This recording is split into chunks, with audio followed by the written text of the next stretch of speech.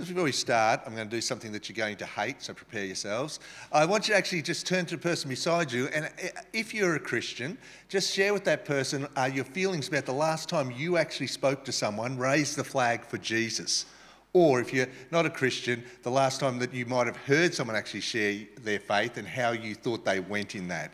So just turn to the person beside you and just ask that question, or just tell them how that went.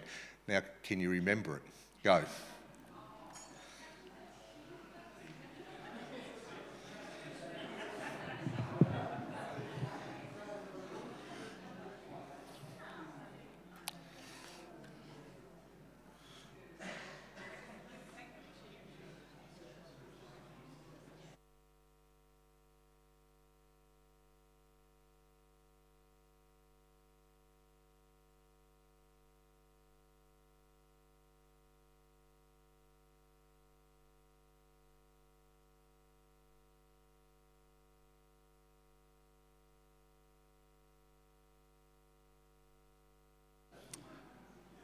I'm going to pray for us, and then we're going to have a look at where we head here.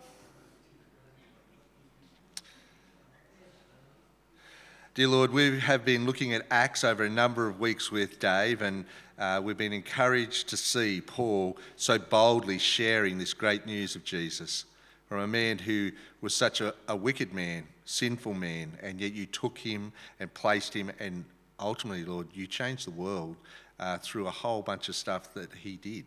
And he was just getting on with it. And Lord, in the last couple of weeks, Lord, we've been thinking through what that means for us and just practically some of the roadblocks that are in our way. And tonight, Lord, as we look at the passages and think through this last talk, would you be working in your Holy Spirit to help us to understand the wonder it is that you would allow us to be a part of sharing our faith with others. Lord, as I speak tonight, I recognise that there are some here that may not be Christians and may not completely understand why as Christians we hesitate here. But in amongst all that, Lord, I pray that you would help them to hear the gospel and they too would be encouraged to know you and love you as we do.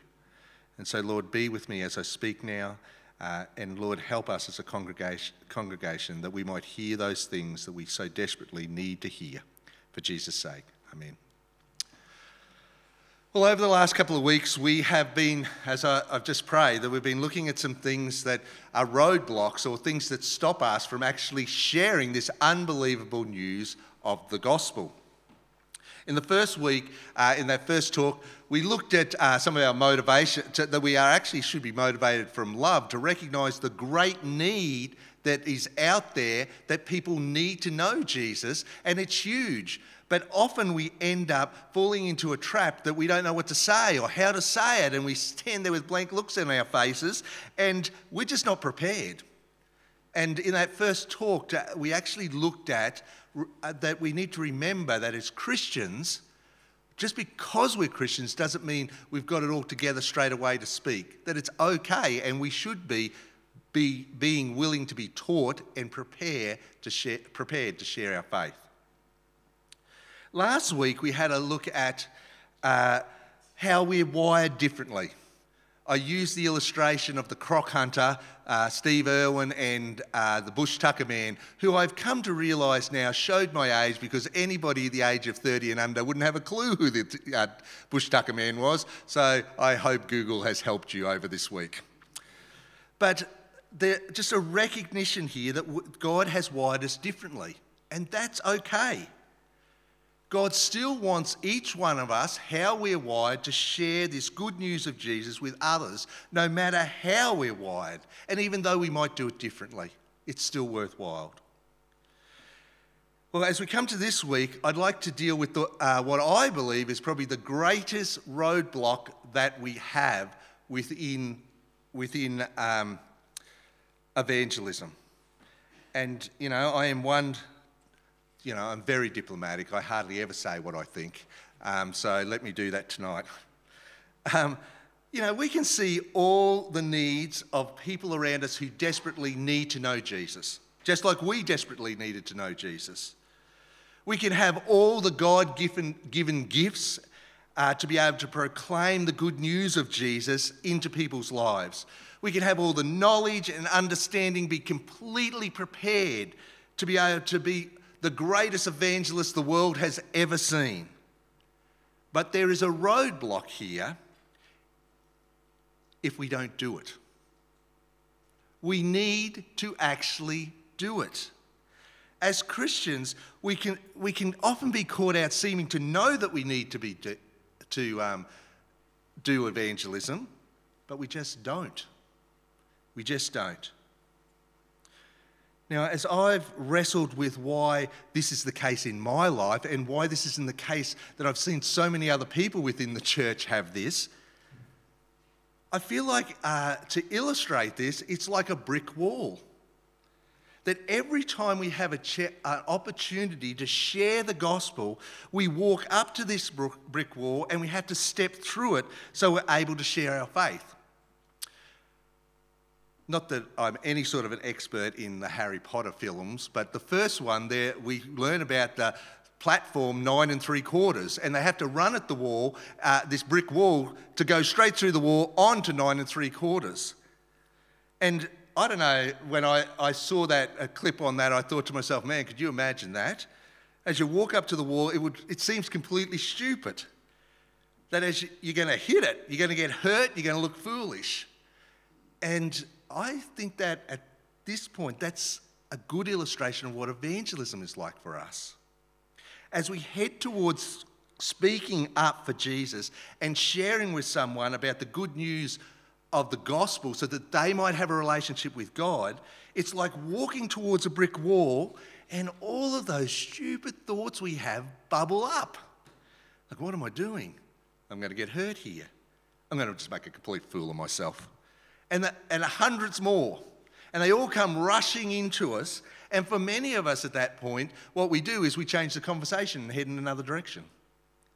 And in fact, for some of us, we've come to the point that we don't even want to go near that brick wall because of the feelings that we have inside as we go to speak to somebody. You know the brick wall isn't real, but it looks like it's real. So what stops us from stepping through it? Well, as I've looked at this and really thought about it, I feel like it is complete silliness, stupidity that stops us from walking through it. And now I've offended everybody in the room. Let me explain. It's very clear that we need to share the gospel. And God's word tells us very clearly it's not something that we could take or leave. We are commanded by Jesus to do it. Like most of us will know, the Great Commission, Matthew 28, from verse 18. Then Jesus came to them and said, "All authority in heaven and on earth has been given to me. Therefore go and make disciples of all nations, baptizing them in the name of the Father and of the Son and of the Holy Spirit, and teaching them to obey everything I have commanded you. And surely I am with you always to the very end of the age." The command here is very clear. If you are a Christian, you are a disciple of Jesus, and you are called to go and make other disciples. How do you do that? Well, you need to tell people about the good news of Jesus. Now, the thing about a command is the weight of the command really comes from the authority of the person who gives it to you, doesn't it? So, like if your brother tells you to do something, you go, yeah. But if your parents told you, you probably should do it. If I was wandering along the street and said to someone, "Get off the road, there's something going to happen," they might go, yeah. But if there's a police officer with a gun, they're probably going to do it. Well, here this command is given by Jesus, which has a lot of authority to it. The other thing about a command is that the authority that the person has, as they give you that command, they pass that authority on to you to do it. And can you see that's what Jesus is doing here? All authority in heaven and earth has been given to me, to Jesus. Therefore, go and make disciples of all nations. So when you go to tell people about Jesus, you're not doing it off your own bat. You have the complete and utter authority to do it from the dude who made the world. You're telling them because the God of the universe has commanded you to do it. And he has given you his authority to express it. Now, that doesn't mean we get a big stick and whack everybody. It's meant to be done in love. But that authority that you're doing it with is real, tangible, and we shouldn't take it lightly. And we need to realise we're not on our own, are we? Because Jesus says it pretty clearly there. And surely I am with you always to the end of the age. So not only are you commanded with someone who has authority, not only do you have the authority to say it, the dude who's given you authority is standing right next to you as you do it.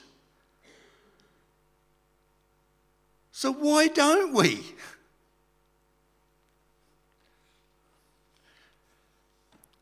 Another reason, as I thought this through, why we're so silly, why we're so stupid sometimes not to share the gospel, I think we've heard in the passage that we read. Let me let Romans 10, verse 14 and 15 ask you some questions. How then can they call on the one they have not believed in? And how can they believe in the one whom they have not heard? And how can they hear without someone preaching to them? And how can they preach unless they are sent? As it is written, how beautiful are the feet of those who bring good news. You know, you and I, as Christians, sit in this church tonight knowing the forgiveness of God, knowing how wonderful it is to have God as our Father because someone told us. And in my case, literally hundreds of people told me. And I want to say, in all honesty, as I think about those people, I wholeheartedly agree with those words, how beautiful are the feet of those who bring good news. I know Christ because they spoke to me, and I'm so thankful to them that they did. That they stepped through that brick wall over and over again for me to share the truth over and over again. And when we don't step through the brick wall, in one sense, we're letting all of those people down. And we're also letting down the person that needs to hear the gospel. They have passed the baton of this good news on to us, and we know it to be true. We need to step through the brick wall and start passing that baton on to others, to the next group of people, the next generation.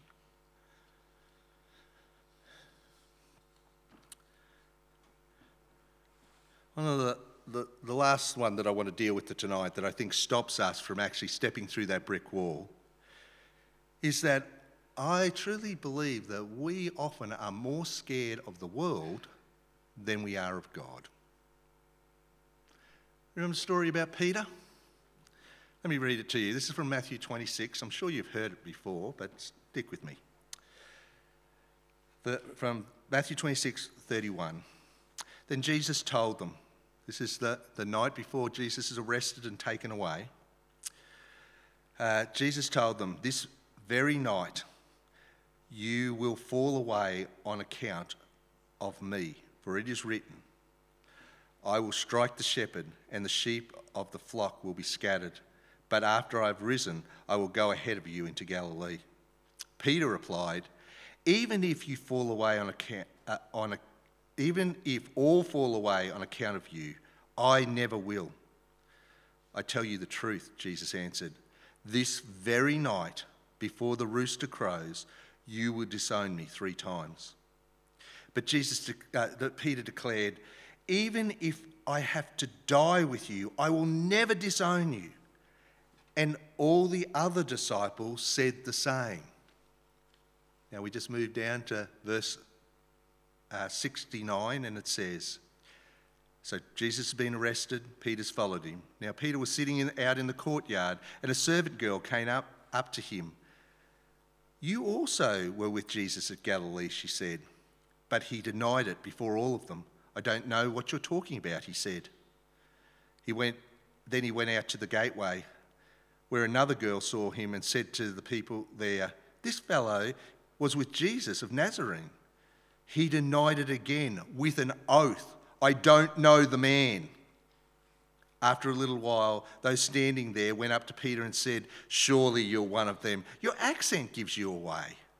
Then he began to call down curses on himself and swore to them, "I don't know the man." Immediately the rooster crowed. Then Peter remembered the words Jesus had spoken, and before the rooster crowed, "You will disown me 3 times." And he went outside and wept bitterly. Now, why do I tell you that story? We know that Peter was forgiven. In fact, Peter did die in the end, and he died because he wouldn't shut up about Jesus. He did not hold back. But the reason I remind you of this story is that when we don't step through that wall to share our faith, at the very basics, we are denying Jesus, full stop. We are pushing our Lord and Saviour, the guy who went to the cross in anguish and pain to take the punishment for us. He loved us so much so that we can have a relationship with our Father. We basically turn our back on him, push him aside, treat him as if he's worth nothing. Now, if that is not stupidity, I don't know what is.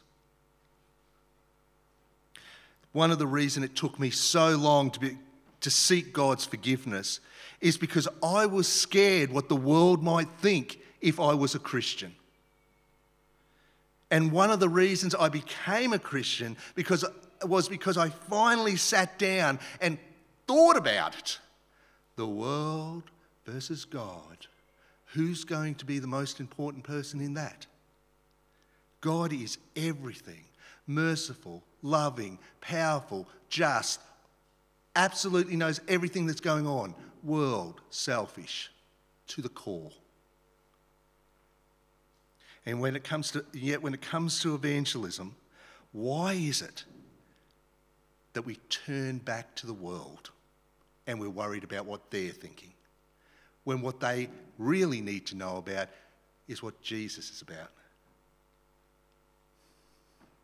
It's just silly. Let me finish. I have been in full-time ministry for just a short 18 years or so. I've been doing youth and children's ministry in a leadership role for well over 35 years. And I have learnt that you can spend a lot of time in God's Word helping people to understand what it means, to get a hold of it, but at the end of the day, it is worth completely nothing unless they act on it. And there's no difference with evangelism. Look, we've only just done 3 weeks. We've been working our way through Acts. Evangelism is always there. If you're not inspired to tell people about Jesus, you have not been listening. And we could spend another weeks and weeks and weeks doing this. But at the end of the day, what counts is doing it, acting on it. And every time we have an opportunity to speak, and I want to tell you, if you think through this week, you probably have had opportunities to raise the flag for Jesus. And that brick wall's there and you haven't stepped through it. And I can tell you now that if you pray for those opportunities, I know God will give them to you.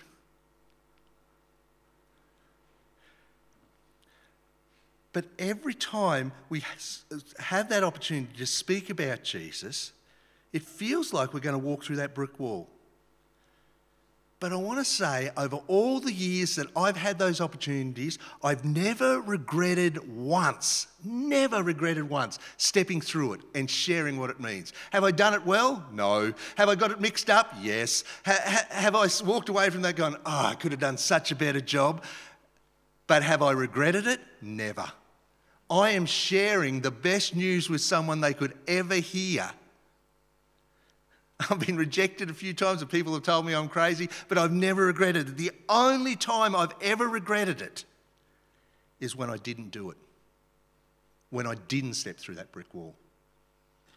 Now, what I'm just about to say, I know it's not theologically correct probably, but it's how, as I've grown older and thought about evangelism, and some of you youth guys, you've probably heard me say this, but I can see the day will come when Jesus will return, and he will be sorting out the people who follow him, the sheep, and those who don't, the goats.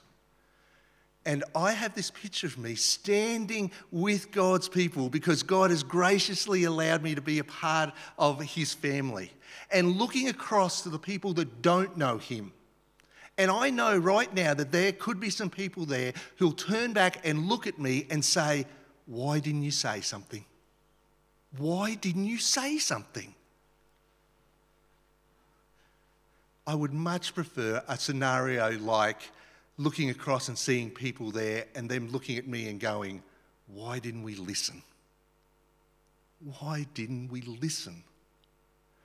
But the best scenario by far, will be standing with my brothers and sisters that I got to share the gospel. I don't understand why God allowed me to do it, but I got to share the gospel with them, and they're standing with me, with eternity, our eternal life, the best place you could ever be, because I spoke up and God allowed me to be a part of that. And that is true of you. That is true of you too. There was once a very gifted evangelist who was working in a university, and he was asked this question: who are the most effective evangelists? And without hesitation, he answered, those who do it. Those who do it. Let's pray.